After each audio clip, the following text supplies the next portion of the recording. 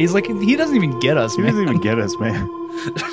Well, I know this is... That's some hot-ass tea. Holy You're drinking tea? You got some Earl Grey? You got some... Nah, my stomach can't do the Earl Greys these days. What? So I do the stomach-soothing herbals. So you got some herbal tea. What do you got in there? Chamomile? You got Peach. Peach And honey. Peach and honey. Interesting. Well, I am sipping on some chocolate milk. Ooh, chocolate milk. Yeah, one of those nights. I know it. Throwing it back. I don't know what to say. It's definitely something. You know, it's something. It's something. But yes, that is what I'm working with right now. I like it. It's different. It's a different choice for fall, and I'm into this. Mm-hmm. I guess we're now officially in fall, technically, yes? Oh, yes. Yes. What is time anymore? I don't know what time is. Neither do I. It's a very... Wait, we're actually in October now. We're in, like, not weird people doing horror stuff. We're in actual... I mean... We're in actual spooky season. But you can do it. You can do it anytime you want. You can do whatever you like. What is that song? No. Yeah, no. I don't know. That ain't making a cut. I'm not hip. I never was hip. I can't be hip. My hips hurt. Sometimes wake up like that. Yeah. Lean back here. Oh. Have you recently rewatched The Exorcist? Recently, I would say maybe about a couple years ago. Yes. Okay. Yeah, this is the first time I've watched it, probably not like at least a year and a half, 2 years. Well, were you in horror? I'm trying to think in school. Were you in did you take the horror class? Were we? Yes, I took horror. I don't think I took comedy.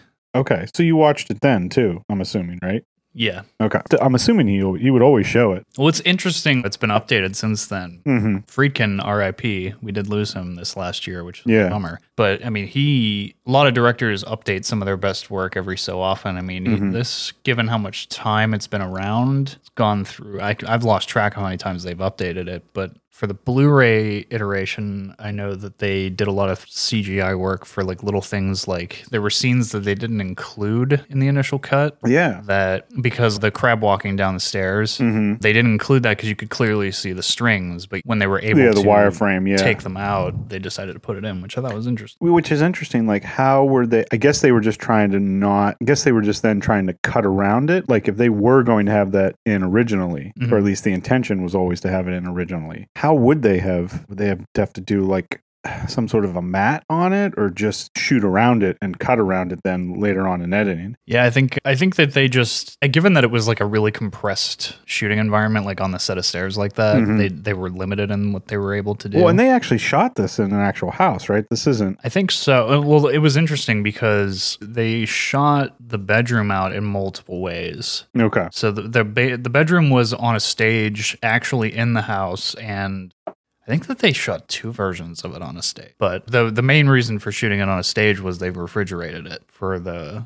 cold. It's interesting when you think about all the effects that, especially back in the 70s, would have been. Today, like, crap, you can do stuff on your phone and there it is. Yeah. So to do it in a more old-fashioned way, like actually refrigerating, I feel like today you could just put that in later on. Yeah, it was like, what was it, Fight Club, where there's a really weird detail in the cold breath of Fight Club, and it's that it's the same computer graphics effects that were used on Leo in Titanic, because Fight Club's whole thing was they were like piecemealing different things from other movies, and they took a lot of things like that for that weird joke sake of it, and Leo DiCaprio's breath in the cave sequence of Fight Club is one of those things. It's so weird that they did that. I never knew that. Yeah, so when you see Ed Norton breathing in Fight Club, it's actually Leo's breath. That's pretty sweet. I never knew that. Yeah, there's a couple weird details like that. I don't remember a bunch off the top of my head, but yeah, on the topic of the day, we are talking William Friedkin's Exorcist today, 1973. On the cusp of David Gordon Green's Exorcist Believer coming out this week, which I'm interested to see what happens with that. Yeah, you had said they had this this was the first time at Horror Nights they had it. This was the first time at Universal's HHN that an IP house was there before the movie was released. And I don't know how to judge that house before having seen the movie. Yeah. And I'm not sure I'm going to know how to feel about this movie having seen that whole house. So it puts me in a very weird state. Well, let's give it a shot. Yeah, I feel like David Gordon Green, having had so many houses with HHN these past few years. I mean, he's had his whole run of Halloween and worked with them a few times. So I feel like Exorcist was always going to be in there. So and this was 1973. This got released. I think you said that. Yeah. And I always forget that it's based on a novel from 1971. Exactly. With the same And name. also, interestingly enough, they had the author William Peter Blatty was in there working directly with William Friedkin. Yeah, well, he is. I mean, he's at least credited as one of the screenwriters, I believe. Yeah, I can't remember he if was he's in the sole writers' room. screenwriter. They were batting it back and forth, and I think it wasn't till the editing room that there was any kind of real differences in creative strife. Yeah, that's interesting. They had to. It was Friedkin wanted to cut. Not I want to say argued with, but I forget who of the crew pushed him to cut certain scenes out to trim it down. And he eventually, after laboring with the edit to debate that decision, he eventually did decide to cut those scenes out. And that was when he had a lot of back and forth with the author who didn't think that those scenes should be cut. And that's where it kind of got a little hairy. But all in all, it did prove to be one of the most successful horror movies of all time. No. So well, let's. No, I was just going to say, I think the hatchet was somewhat buried on that front. Yeah. No, and that's good. Well, I was going to say, for those who have never seen it, the story, the film, The Exorcist, revolves around the possession of a young girl named, Reagan? Reagan, right? Yeah, Reagan. Played by Linda Blair. Beautifully played by Linda Blair. Yeah. She played both sides of that coin very, very perfectly. And it's pretty much essentially the process or the journey to try to expel the demonic entity that has taken her over. Well, also even just to diagnose it, and through those early scenes where they're just trying to figure out what the hell is really wrong with her. Yeah. No, this is one movie still scares the shit out of me. Yeah. And on that front, I wanted to say I've heard people say that it's not scary anymore. And to that, I say on the basis of religion and its ties, its unquestionable ties to religion. And, a lot of people will say that because typically fans of horror are not as into religion, that it's not as scary as it used to be. But to that, I say it really comes down to what you believe, at least on the front of possession. I mean, if you think that that's even possible, or if there's even any arena in which that's a possibility, I think is where this movie still has life. Well, yeah, and something this a little bit off topic here that brings up an interesting point. Let me do my no. Work with me, computer. Your computer is possessed. Yeah, by don't cut that out. Cut that. One thing that I like that's interesting too when you were talking about possession, even if you come at it from a scientific or medical standpoint, even just as emotions, our emotions can possess us. Yeah. Heavily, as it's part of being human. And one of my favorite books that I read in college, it's called Of Love and Other Demons. It's a novel, by a Colombian writer, Gabriel Garcia Marquez. I think I pronounced that correctly. It was published in 1994. Essentially, I don't want to give it away, but one of the themes of the story, and there's no the supernatural element in it, if it is there, is much more subdued than in The Exorcist. Yeah. But this one is focusing on sort of poses the question that is love. The concept of it is that in its right a demon, an entity, because it can make you do terrible things. It's kind of essentially what the test that is happening in The Exorcist, this novel is doing it the same way, just kind of doing it in a more realistic approach. There's not really an exorcism or anything like that, but it's the possession of an emotion that can come over you. And in this case of the novel, it's love. So I always found that because I read this and then it was the same year we had the horror class and then we went to go watch Exorcist. So it was just perfect timing. We're reading this story, we're watching The Exorcist. They both take a very similar approach with themes and character journeys and the struggles and the conflict, but just how they approach it is a little bit different. But I always found that if you have never read it, I highly recommend it as well. What's the title again? Of Love and Other Demons. Love and Other Demons. Yeah, interesting. definitely an interesting story. Putting that one on my list for sure. Yeah. Yeah, it's definitely out there, and I think it makes me think I think it's a similar theme going on with it, just not as the spectacle, if you will, is much more subdued. Well, even just like the cast of actors that we get in this movie. Oh, yeah. It's often referred to as the Godfather, quote unquote, of the horror genre. I think more so than anything else I can think of, I think it's deserving of that title. Oh, no. This is one, and like I said, even though it scares the shit out of me, still, and I know some people can say, oh, it's not as scary anymore. Maybe that's just because we're now so overexposed to different things. Well, it's kind of like that debate I hear about Blade Runner saying that Blade Runner 2049 blows it out of the water. Yeah. And you're dealing with how many years, 40 some years of progressing the art of filmmaking. Of course it's going to, and you get one of the most A-list directors currently working. Of course it's going to quote unquote best in some categories, but you do have to respect the original for blazing the trail. Oh, no, definitely. Starting some of those trends. Oh, no, definitely. And that's, so, you know, for however you feel about The Exorcist, it was very early on in the horror, in a lot of these tropes of the horror genre to create some of these things that are now commonly known about storytelling, which is interesting. Yeah. And I was just going to say before, just so the thought doesn't escape me, this is one of the few films that I put the term masterpiece in front of for me, even though I can't really watch it all the time. But I do think just everything, the writing, the acting, the lighting, the cinematography, the sound, you name it, I feel like every element comes together. The makeup, the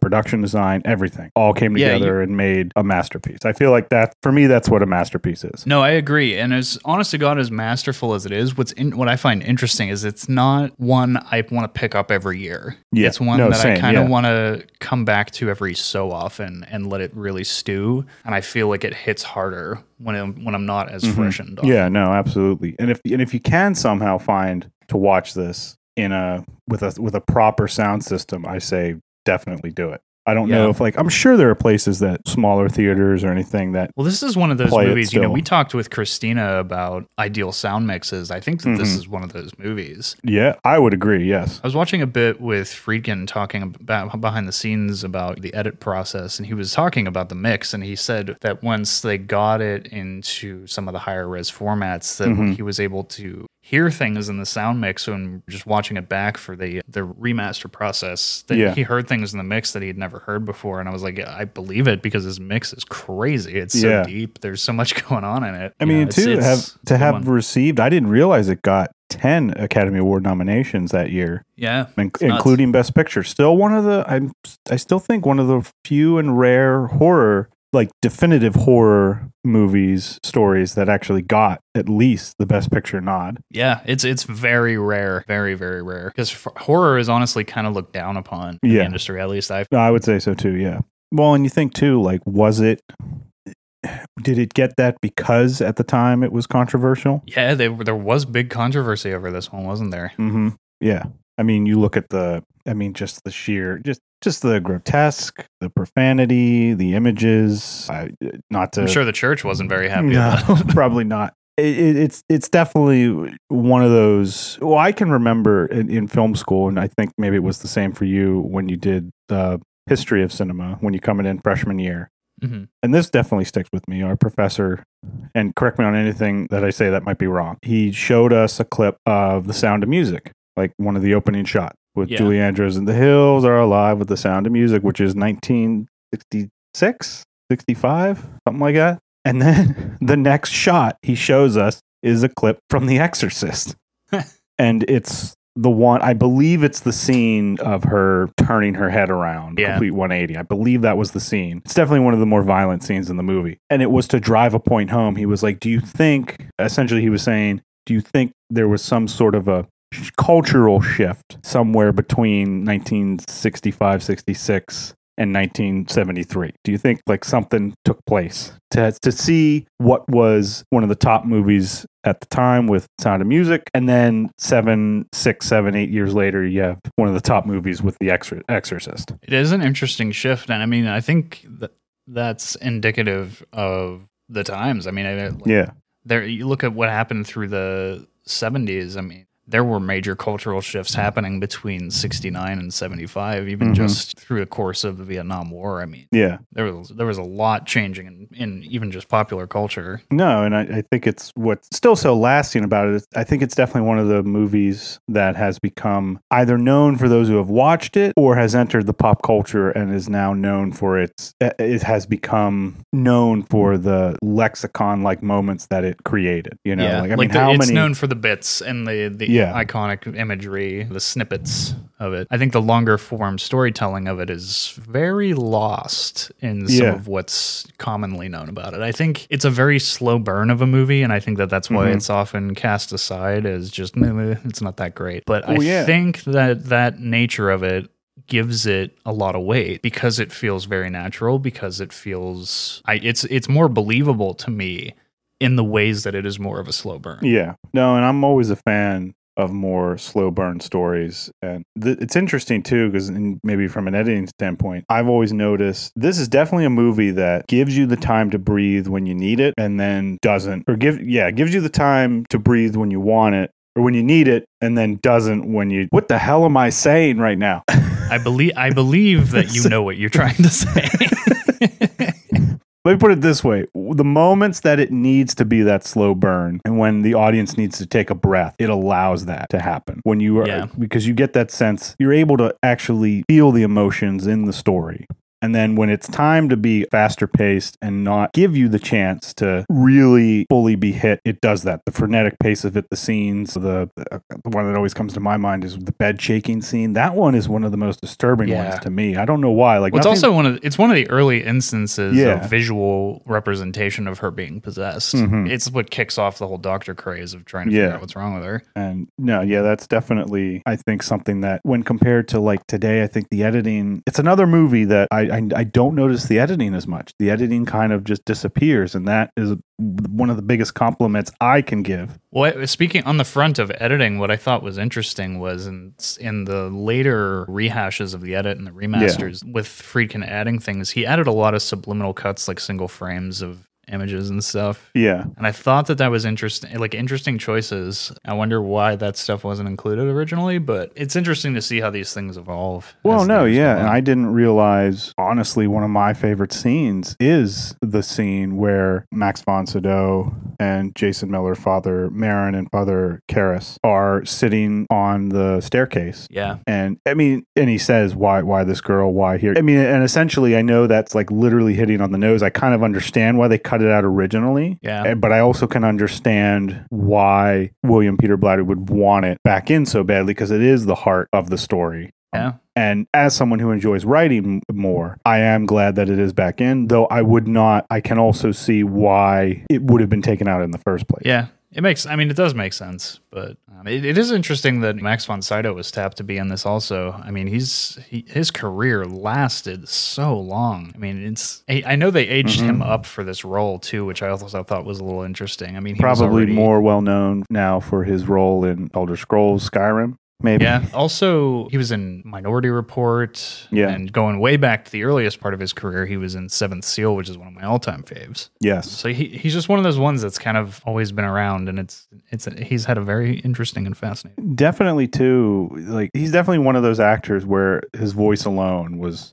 Yeah, he has a very it's very unique in the sense, like, it's one of those where like he could be both an on-screen actor and a voice actor. Yeah, there's like a classical like tone to it. Also, Ellen Burstyn in this. If there's one thing I'm interested to see from David Gordon Green's take, is her return. Oh, she's actually in? Yeah, she's in it. She's reprising her role. Oh wow. Yeah, she's still kicking. She's had some great roles even in recent years. I mean, not all that long ago she did Interstellar. She's still kicking around. Oh, all right. Well, good for her. Good for her. Yeah, she's great. I do really enjoy her. So what do you think is one of my favorite scenes too in the movie is that opening sequence at the archaeological dig. Yeah, and I think that scene gets overlooked a lot. Well, I would obviously we've talked about it more times than we can count now already, but obviously Raiders, like there's the dig site. Mm-hmm. This is one that I think even rivals that, if not surpasses it, because of just I go to the sound in this one. I feel like this is the sound in this movie is one of the best I ever witnessed. Definitely from the 70s, I would say. Yeah. But all time for sure. The scenes that impacted too going forward. I mean, you look at movies like Keanu Reeves and Constantine. Mm-hmm. There's definite influence in Constantine from The Exorcist. Oh yeah, absolutely. I mean, like you said, this is the Godfather or the cornerstone, I think, of certainly modern horror. Yeah, I would say so. I mean, obviously this came out in the 70s, and by that time filmmaking and just horror in general had been around for a while. So, but I mean, there's so many movies now that I feel like you can trace back to this film. Well, even just like the practical effects work in it kind of turned a lot of people's heads. And still do. No pun, I mean, no pun intended. I didn't even mean to do that. That's pretty great. Didn't? Oh, I thought you did. I did not mean to do that. That's really great. Son of a bitch. Now, give me a second because that's what's really good. Yeah, I mean, the wire work clearly, and, like we stated, the building the bedroom set on a stage for the refrigerator, like some pretty next level stuff for obviously not having the crutch of CGI in the 70s. Well, yeah, I mean that alone. I mean, I guess I'm not sure, but I would guess as an actor that would at least help get into the role. Like at least, wow, I can actually feel. It's like we talked about with Dylan when we had him on. I mean, it's just the more you can put an actor in that environment, the better off you're going to be. And I mean, there's no better example. I mean, they fully put their talent in the environment with that one. Yeah, and it's always funny because usually, not all the time, but I can think of movies where when you're shooting like a snow scene, it's usually on stage, and it's usually room temperature or warm. Yeah. So because like it's all fake snow, there's no reason for it to be cold out. And now, of course, you can just do it all in the computer. So to do that, like to say, yeah, we're going to refrigerate this whole place. We're going to do it in a freezer, essentially. Like, all right. Well, also, I think from that standpoint, you're going to want these actors to realistically react to being in a cool environment like that. I mean, to just do CGI for that is a way to do it, but it's going to rely more on those actors to sell that. The more you can make it a reality and for them to do their work, I mean, you're going to get better results out of the back end of that. And I also, I always liked that little touch about it. The fact that as the possession becomes more and more dire, the situation becomes more and more dire, her room gets colder. Sort of, I don't know if this is a nod to the Inferno, but I always took it as such. Dante's Inferno. Yeah. The deepest circles of hell are actually freezing cold. It's not fire or anything. It's absolute freezing cold down there. So I always took that as a very interesting detail. I'd not heard that one before. But when Dante goes through the ninth circle and comes face to face with Satan, it's in like a giant frozen lake. It's so cold. Everything there is frozen, like salt, like absolute zero. And Satan is like this monstrous being, like out of Lord of the Rings type thing, and he's stuck in the ice. And he tries to get free, but the more he tries, the more he's imprisoned by his own devices. Essentially, is what the whole thing of the whole theme of that story is getting at. But yeah, that's one of the interesting things I think people forget about the Inferno is the final circle is freezing cold. You can barely withstand it. So I always took that little detail in Exorcist to sort of be nodding to that, but I don't know if that's true or not. Yeah.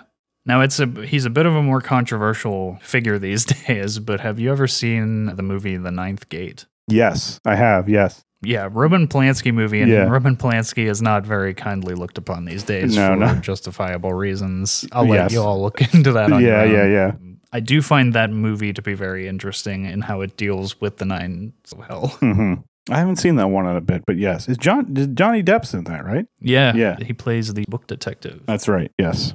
Yeah, good one. I do like that one, but obviously not a good time for Roman Polanski. Yeah. No, certainly not. So what do you? I meant to ask it before. So what to you is probably, for me, I've said it's the storytelling and the sound. If I had to pick two things that just I always go to with this movie, what for you? Is there one particular thing? Is it the cinematography that you appreciate the most? I think for me, there's several things, but I think the things that stand out for me the most are the performances. Yeah. Max von Sydow, Ellen Burstyn, and from the young girl Reagan. I mean, alone those ones stand out. But on top of that, like you said, the sound.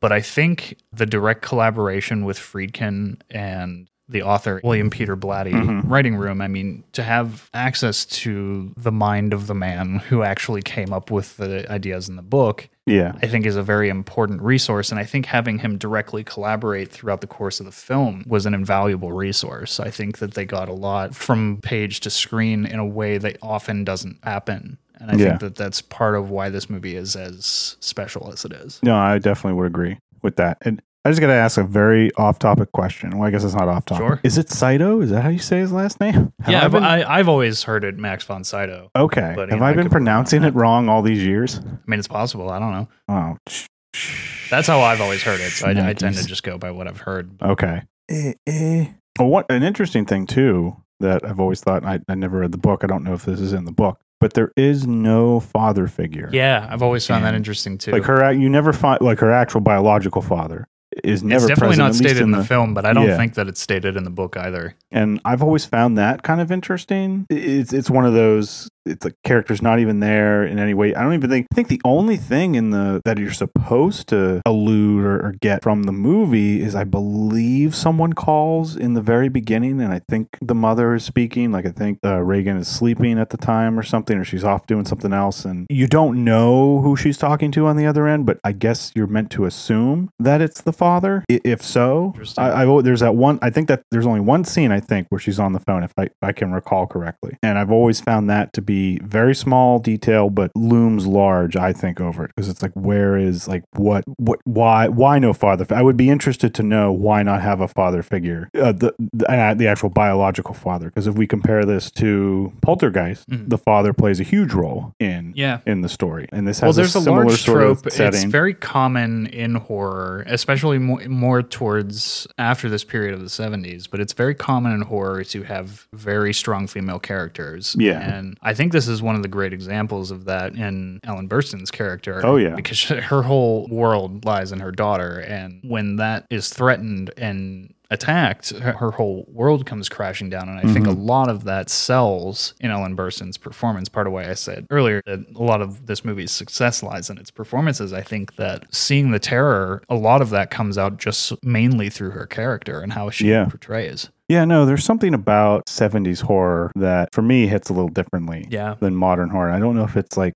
sometimes the color grading is a little different in 70s movies. Well, yeah, it has been touched up in years since, but I don't think that they've done anything that's really taken away. Because I've seen some remasters that you're like, I kind of wish they'd not done that. But in rewatching it, I took special note of like, okay, what did they do differently from The Last Prince? And I was trying to like kind of go back through, but it's been done so many times that it was a bit difficult to pinpoint all that down. But for the most part, it was how I remember the film looking visually anyway. There's almost like I don't want to use the term gloss, but I'm going to. Over it, it's very hard for me to describe.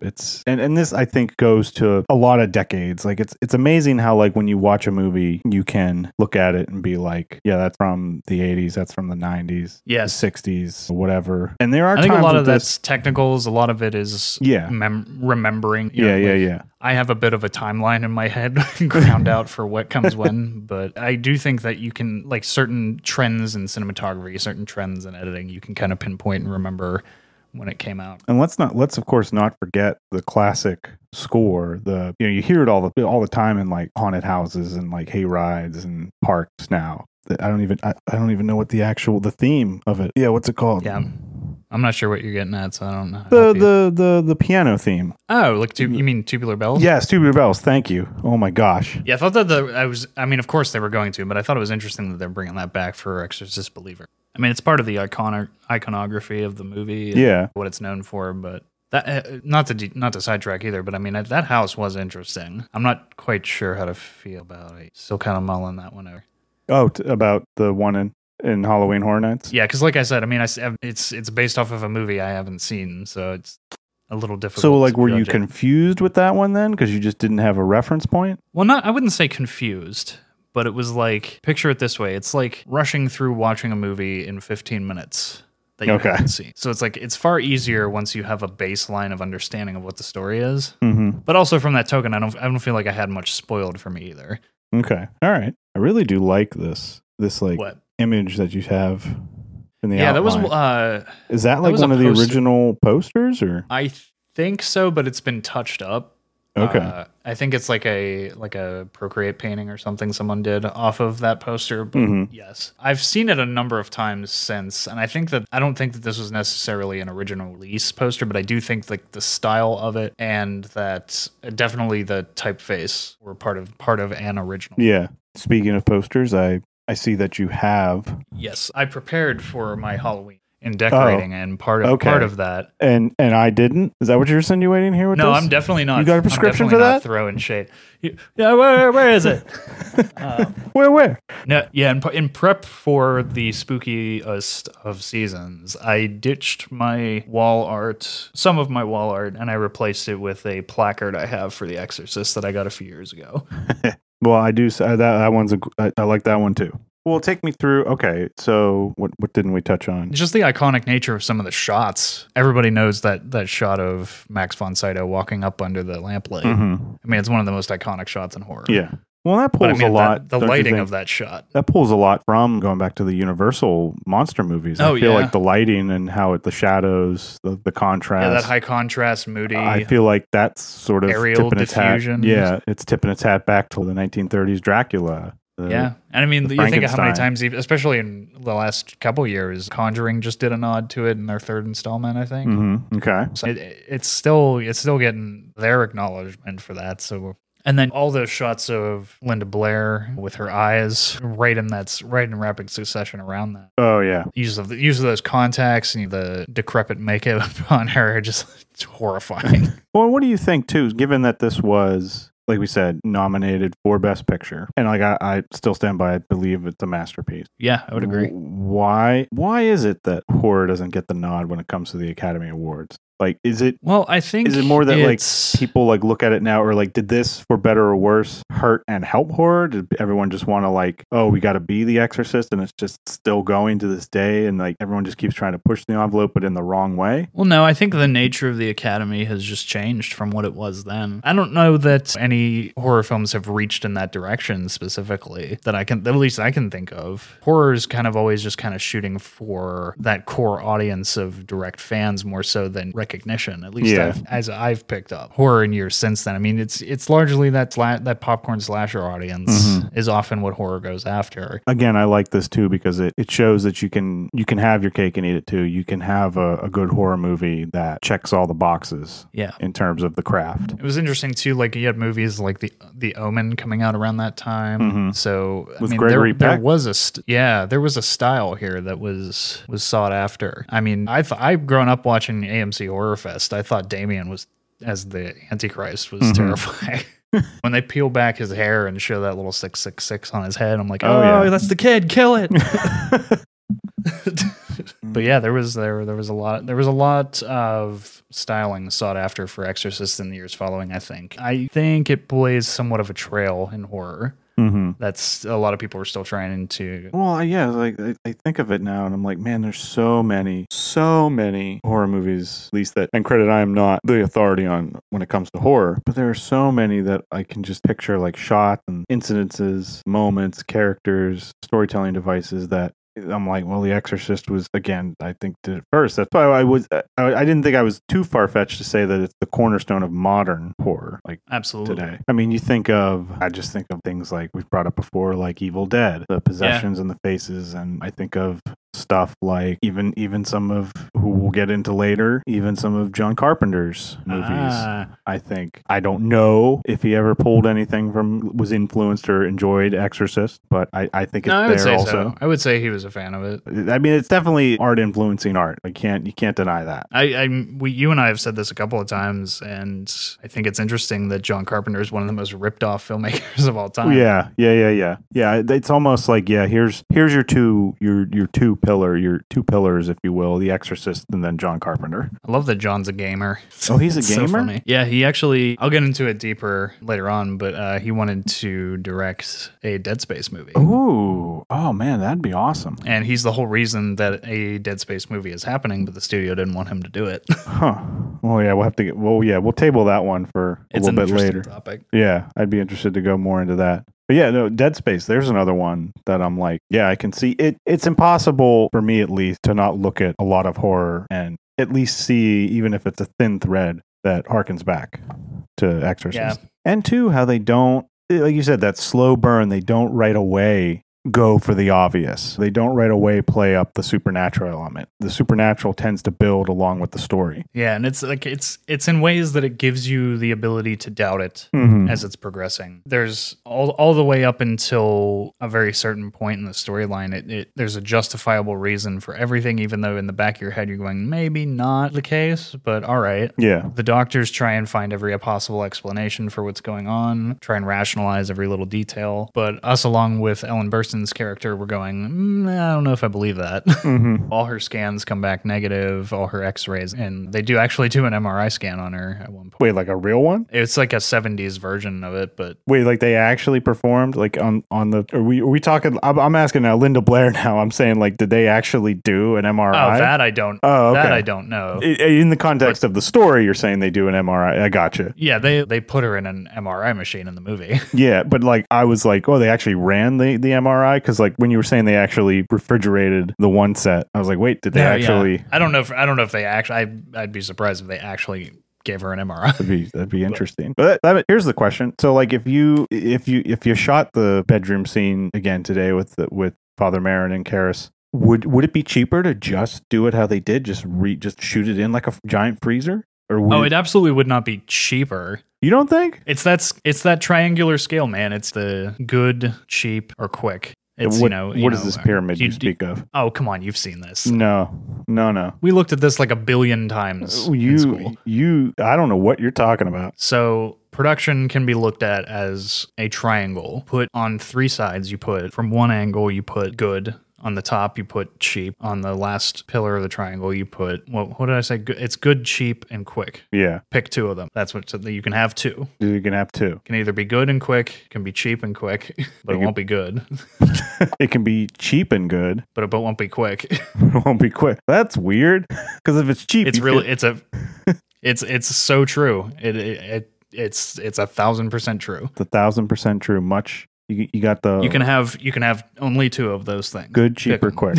But you don't think like renting out, just be like, hey, I'm from Hollywood, I'm shooting a movie. Can I rent out your meat locker for like a day? And then you just dress the meat locker as a bedroom and maybe have a couple lamb chops sitting in the background. You don't think that would be the cheaper way to do it? Or that would be, I feel like that would still be cheaper than plugging in the After Effects. Don't you think, or no? No. What? Absolutely not. What in the hell? Where are you? It wouldn't be. How? Explain. It wouldn't be me. better. I'm not saying it's going to be better. I'm going to say it's cheaper to do the visual effects version of that. Yes. It's cheaper to do the visual effects because don't you need what the hell am I seeing when I go to the theater and I watch the credits and there's just like a freaking wall of names of visual effects artists. Well, that's not just adding breath. No, I know. Into a bedroom scene. No, but I'm saying there's a vast difference between like a full environment reconstruction. Well, yeah, that's what I'm getting at here. Like I'm getting at. That's my point. Is like we're not doing a Marvel movie here. We're just adding breath to people's mouths. Like. We just talked about getting the actors in the environment, Brian. Well, I agree with that, but it's not cheaper. You're asking me specifically if it's cheaper. Someone go do this. No, someone don't do this. Don't do this. I don't want to get in trouble. All right, we're gonna have to. I'm just picturing the headline. No, don't do that. No. But one day we're gonna have to record an episode inside like a freezer, and we'll do a freezer episode. Or if it's really cold outside one night in the winter, we'll do one outside. Oh, there's absolutely. I'm hoping that we get a cold night outside because I want these damn lantern flies to die. Oh yeah, they're like everywhere. The worst. Now that's a horror. That's our horror movie. Right Lantern Fly. Yeah, I'm just like, yeah. Don't you need like? Well, I guess so. Like now with like AI tracking, I guess it would definitely be easier. Definitely, or quicker. I'm not saying in any way is it going to look better, and if those performances had to carry the weight of making that sell, I'm not saying it's going to be better. See, I'm saying it would be cheaper. You're backtracking. I'm saying it would be, from your specific question, you asked, would it be cheaper? And absolutely, it would be cheaper. No, that's not what I asked. You're making stuff up now. You're making up lies. No, that is what I asked. I just pictured it like cut into the clip. No, but yeah, this is definitely I can't say enough other than masterpiece. if you can watch it. Yeah. Definitely watch it, especially around the spoopy season. It's one of those ones that hits on multiple levels too. Like I said, it's kind of hard to narrow it down to a specific aspect of this that's very successful, but it's a lot of elements. I mean, down to the cinematography, the set work, as we described, building everything inside of a fridge and multiple versions of that bedroom set to achieve multiple effects. I mean, now that I'm thinking about it, I remember I'm pretty sure they did a high-rise version of it for the bed and all that. Yeah. No, some interesting... So there are multiple effects achieved. This is almost like a painting sometimes come to life in some of the shots that you see. I'm almost thinking, oh, what's the artist? Hang on. Let me look this up. Damn it. Well, I can't find it, but of course it's there. I can't think of who I'm trying to think of. Give me a reference point. He did this real famous. Oh man, what the frick is his name? Like he was a cubist, the cubism and all that. Oh, Picasso. Holy crap! Wow. I don't know why that. I can't believe we both couldn't think of that. I just was like, yeah, what's his name? I couldn't think of it. See, this is what the internet. You know the guy. The guy. I mean that in the sense of Jimmy's have you ever seen one of his more famous paintings? It's like a huge painting. Guernica. This is for me. I have to see it. It's real. It's basically like it's the black and white one. But yes, this is like for me when I watch it, it's like a Picasso painting come to life in a way. I mean that in a good way. Yeah. The imagery, the way it, like everything sometimes feels off. You're like, what the hell's going on? That to me is, I think I've given it as many compliments as I can give. No, yeah. I think it's one, like I said, I can't like religiously rewatch it. Yeah. No, it wasn't as good as the other one. Don't. Yeah, no, I'm not going to top that, especially because I did it on accident.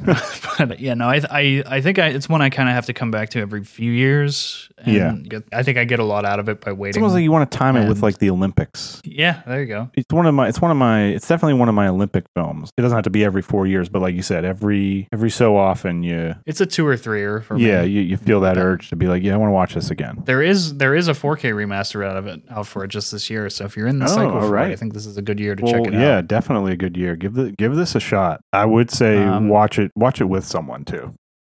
I have to. There have been several versions of this that have come out. Given that this is probably the last one that had some level of involvement with William Friedkin, I think that this going to end up being the definitive version. Yeah. But now I mean, there's been several different passes on this for updates from its original version in 73. So it's interesting to have watched it evolve. Yeah. Now here's one final thing. Obviously, Exorcist Believer coming out. Do you think there'll be a day where someone just says, and maybe they already did it, and I just don't remember, let's just remake The Exorcist? Like 2073 or like 2070, someone says, you know what, I want to remake it for the 100th anniversary. It was interesting because I think Believer was pitched as a remake, but it was adapted into being a sequel. All right. Which is interesting. So it's one of those ones I kind of hope that they don't do that, because they tried that with Poltergeist. I necessarily wasn't a fan of the remake. I know some people were. Oh, that's right. I totally forgot they did that with Poltergeist. Holy hell. Yeah. Did we even talk about that? I don't think that we did. I think I was shying away from it. I see. That either just shows how bad we are or how bad that one was.